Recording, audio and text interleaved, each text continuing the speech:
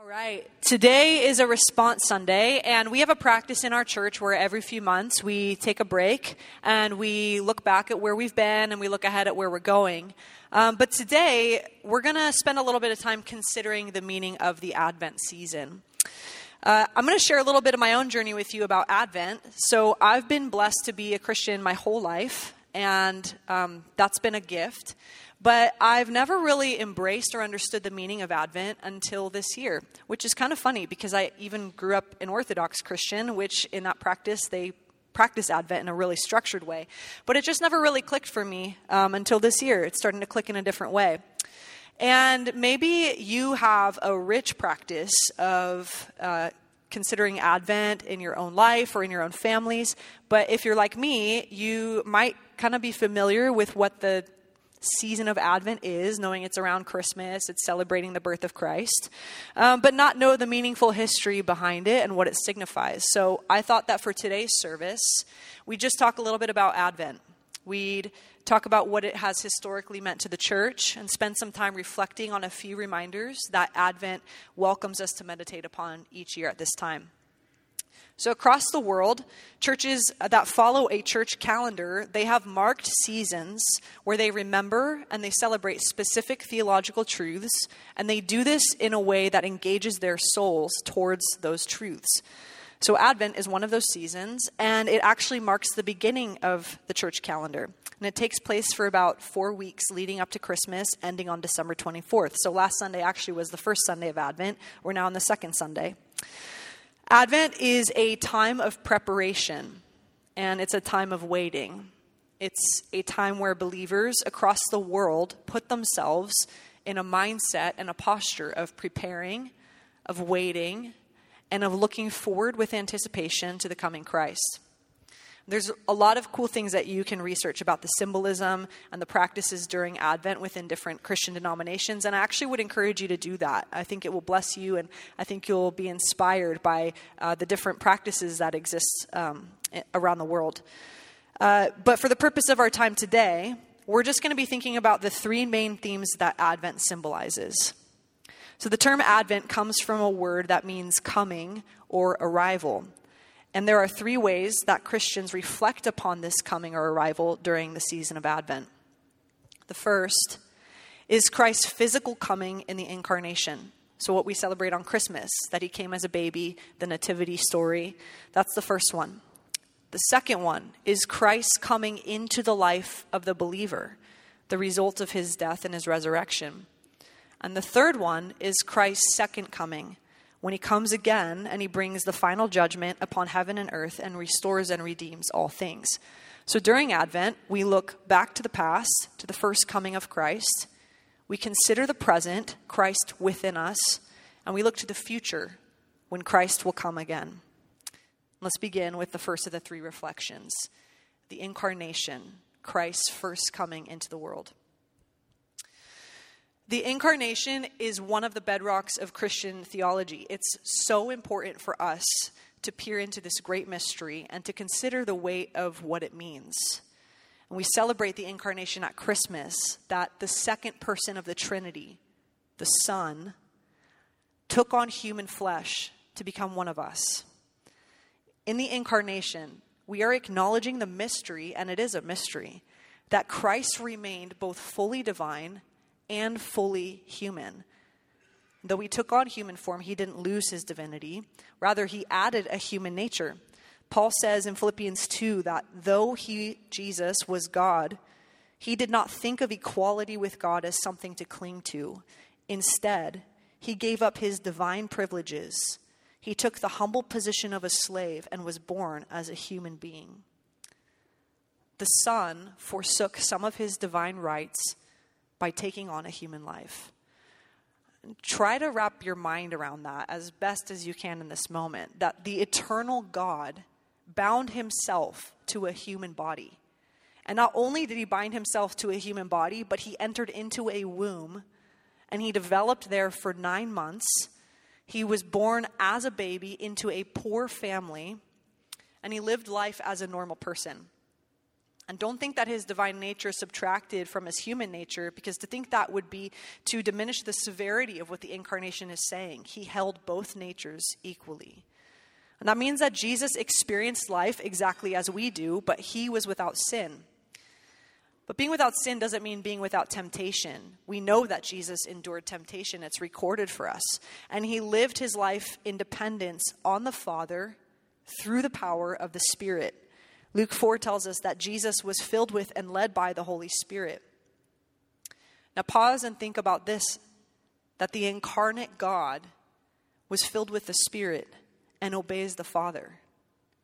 By his death and resurrection, we receive that same Holy Spirit. And now we can emulate his life, obeying his commands through the Spirit. And in addition, go to our own crosses to live a life that walks like Christ, loving God and loving others. Jesus' life not only provides life for us through his death and resurrection, but also the way by which we can even live that life. The scriptures are clear that as a human, Jesus experienced much suffering. He was not immune to pain or to challenge, to rejection, to hardship, to even learning and growing.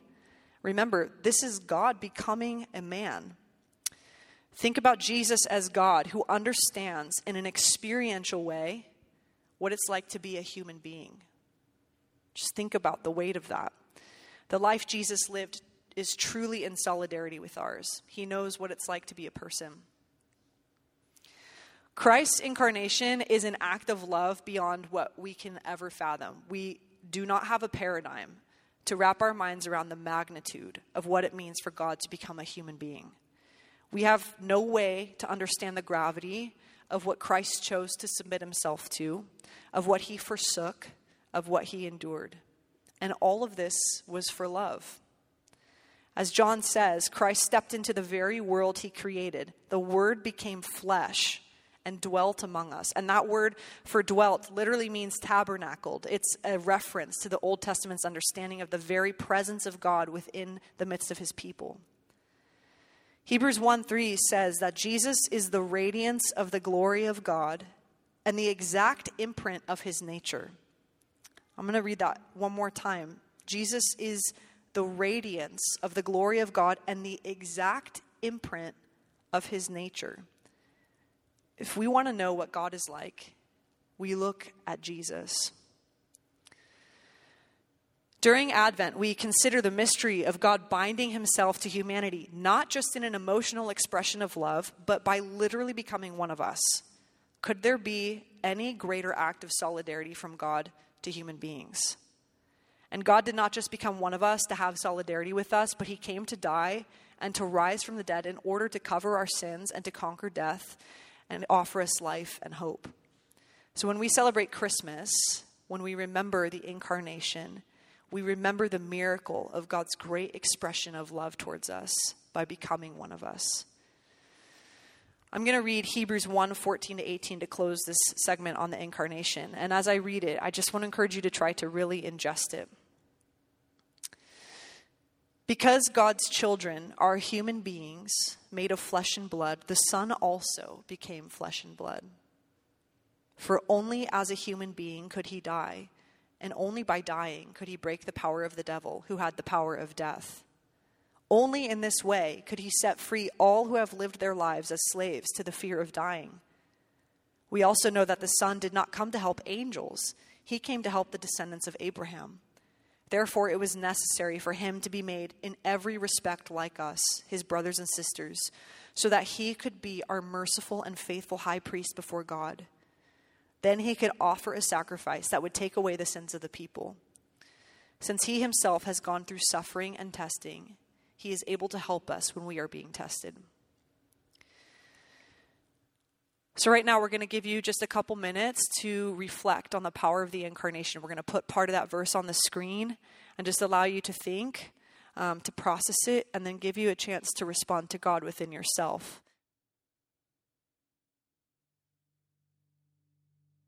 Not only did Jesus come into the world, but he came into the lives of people. From the very first, he was born into a family. That's not necessarily the way that had to go, but he came into the life of his mom and dad. of his aunts and uncles and cousins. He came into the life of leaders in the synagogue. He came into the life of people at wedding parties and beside wells. He came into the life of those who were very well educated and those who were outcasts. The Bible tells story after story after story of people, not just that Jesus knew in a broad way, but people that Jesus walked with and talked with. You see, the Lord Jesus didn't just come to the world in a figurative sense. He didn't just come in a big, overarching umbrella kind of sense. He came to us. He came into the lives of people like you and me. There are those who walked and talked with Jesus, people who shared sandwiches with him and borrowed his robe on cold days, and he probably loaned his sandals to people who's broke or whatever. Like, Jesus was a person living with people, and that's part of what he came to do. Part of what Jesus came to do was to give us a picture of what life could be. He came and lived a perfect life. The Bible teaches us that he lived a perfect life, which means that he never failed to glorify God in his thoughts, in his words, in his deeds, in his attitudes, in his interactions with other people. He models for us what human life can be, what it means to be a human. Jesus didn't just come to the world. He came into the lives of people. The Bible teaches that he came to the earth and he called disciples. He met people under trees. And like I said, he even sits down on the side of a well with a woman who had been outcast by her townspeople, by her friends. And he offers her life. He offers her knowledge. He offers her welcome and warmth. Jesus is kind to those who'd been set aside. And he doesn't just come to the world in order to show us how to live. He comes to the world in order to save us from all that is broken. See, the Bible teaches that all of us are busted. And you don't need me to tell you that. If you've been living for any length of time, you know both your own brokenness and you know the brokenness of the world, right? We know we live in a busted place with busted people, including us. You only have to watch the news for 2 minutes to see the truth of that. And that brokenness not only wrecks our relationships with one another, that brokenness separates us from God, who created us to know him and to love him. And God wasn't satisfied for us to be separated from him. And so Jesus comes to the earth and he comes into our lives in order to glorify the Father by rescuing us from sin and death. We who had been rendered spiritually dead by sin, Jesus comes and he takes the sin of the world on himself. Isaiah says that the iniquity or the wickedness of us all was placed on him. He comes as an atoning sacrifice, as a substitute. And Jesus dies on the cross not because he was tricked, not because he was betrayed. He doesn't die on the cross because people took advantage of him. He died on the cross because he intended to die on the cross. Jesus himself says, nobody takes my life from me. I have the power to lay it down and to take it back up again. What he's pointing at there is that in coming into our lives, he came to lay down his own. And Jesus went to the cross with intention to lay down his life for us, to pay the penalty for our sin. But he didn't stay dead. They buried him dead, and 3 days later, Jesus rose from the grave. And in so doing, not only had he paid the penalty for our sin, but he'd proven that he is more than a man, more than a prophet, more than a good guy who cares about people. He was all of those things, but he was so much more. He's the King of the universe with resurrection power, which is significant for us because what we need more than anything is someone who can make dead things live, and that's who Jesus proved to be. And by his grace, he then extends to us that same resurrection power. He extends to us, human beings, men and women who are broken, the ability to be made whole, the ability to be made new, to have resurrection life by faith in Christ. In fact, it says in Romans 10 that anyone who will declare, so there's kind of an external declaration, anyone who will declare that Jesus is their Lord, that means their master, their rabbi, the one who they're following. Anybody who will declare that Jesus is the King, who will declare that Jesus is Lord and believes that God raised him from the dead will be saved. Similarly, John 3:16 says, God loved the world so much that he sent the only son he had, that anybody who believes in him won't perish, but instead would have eternal life. Jesus didn't just come into the world, he came into the lives of people, and he came to give people life. By the time we get to the New Testament, the book of Acts, as we hear about the early church, there were times when there were hundreds or thousands of people who were doing just what it says in Romans 10. They were believing that Jesus was their Lord. They were claiming him as their king, and they were trusting that he'd been raised from the dead. It says there were people that were being saved regularly. What that means is that there was a moment in time for those individuals prior to which they didn't know Christ, and then after hearing the testimony of the apostles, hearing the testimony of his disciples, hearing the testimony of those who'd walked with Jesus and shared a sandwich with him and maybe borrowed his robe, that after hearing that testimony, they themselves, people who, by the way, maybe had never shared a sandwich with Jesus, People who were hearing about Jesus only after his resurrection and ascension, they heard the truth of what he did and the truth of who he was. And they called him their Lord. They believed that he'd been raised from the dead, and they were made new by the hundreds and thousands. Well, the reality is the same thing is true for us this morning. We talk about the gospel here every week because the gospel we find sort of rooted in every text in the Bible where we're studying. But the reality is that there's a point in each and every one of our lives where we personally have to say, you know what, I believe that Jesus is the King of the universe. Not only that, I believe that he's my King. That you call him your Lord, believing that God raised him from the dead. And in that moment, what we believe is that you, by his grace and through your faith, are made new. And so in our response service this morning, we want to take a moment, a couple of minutes just of quiet contemplation. And what I want you to ask yourself is the most important question that any human being ever asks herself or himself. And it's this: is Jesus your Lord? Do you believe that God raised him from the dead? Because if he's your Lord and you've declared it as such, and if you believe that he's been raised from the dead, that he is more than a prophet and a good guy, but that he's the King of the universe, you can be made new. And so in these quiet moments before we sing again, I invite you to just reflect on this question. Have you ever put your faith in Christ? And if the answer to that question is no, that you haven't done that, we invite you to do that right where you sit. That right where you sit, you can cry out to God. You can declare Jesus to be your Lord, believing that he rose from the dead, and you can be made new before we sing the next song, believe it or not. That's the power God has in our lives. And so I invite you to ask yourself this question: are you a follower of Jesus? Not a churchgoer. You're obviously a churchgoer. You're here, right? I'm not asking you if you have parents that are religious. I'm not asking you if you know a lot of Christians or you've studied the Bible or if you have a theology degree. I'm not asking you any of that. I'm asking you this morning, are you a follower of Jesus the Lord, believing that God raised him from the dead? And if the answer to that question right now is no, we invite you to commit yourself to Christ as we respond together.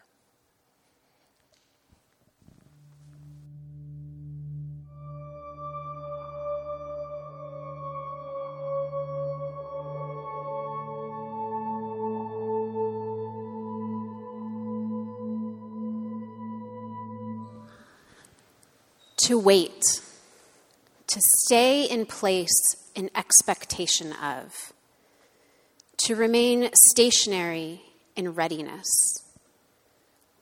to look forward expectantly, to hold back expectantly, to be ready and available. Advent is a season of waiting.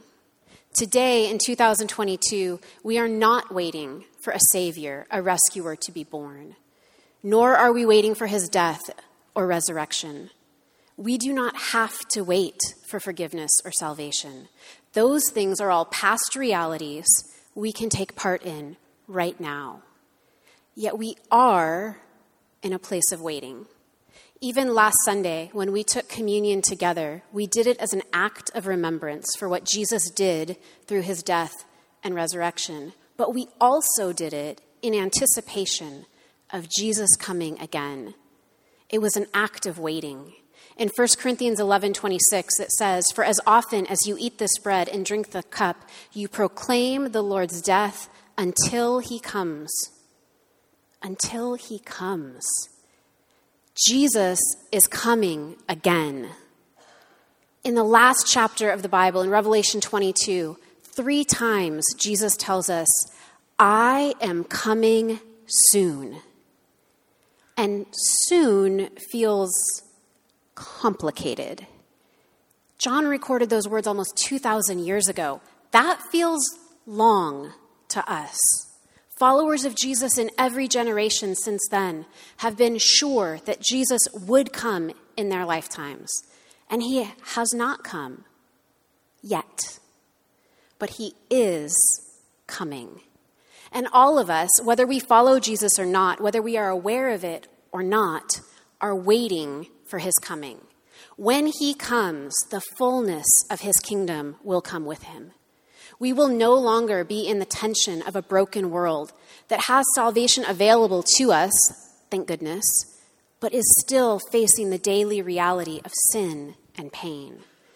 When Jesus comes again, he will permanently do away with all grief and all our brokenness and all the consequences of it for those who have surrendered their lives to him. He will reign in a perfected world evil will never touch again. So, how are we waiting? Are we holding back? Are we staying in one place in fear and paralyzed by the wildly hard things happening in our world, trying to wait out the evil until Jesus comes? Are we waiting expectantly with joy, like for the birth of a child? Or waiting with dread, like for a test result we know will not be good? Are we waiting alone? Or are we waiting together? Are we waiting with purpose? The last definition that I mentioned earlier of waiting is to be ready and available. What would it look like for us to spend time this Advent season remembering who Jesus is so that we are waiting, ready, and available? What might it look like for us to wait for Jesus' return by actively loving people the way Jesus loved people? This Advent season, how can we bring light and life, freedom and healing, and love to friends and enemies alike? Jesus is coming again. What would it look like to wait? No, to live with eager expectation. We are not called to wait idly for Jesus to come back. We are called to wait actively, sharing the good news of Jesus and his coming kingdom with those in our circles in the everydayness of our daily life. Take a few minutes right now to reflect and maybe even to write down, make a list of some ways that you can bring light and life, freedom and healing, and the love and truth of Jesus, the joy we have knowing that he is coming again, to those around you who may not know yet that they are waiting for Jesus.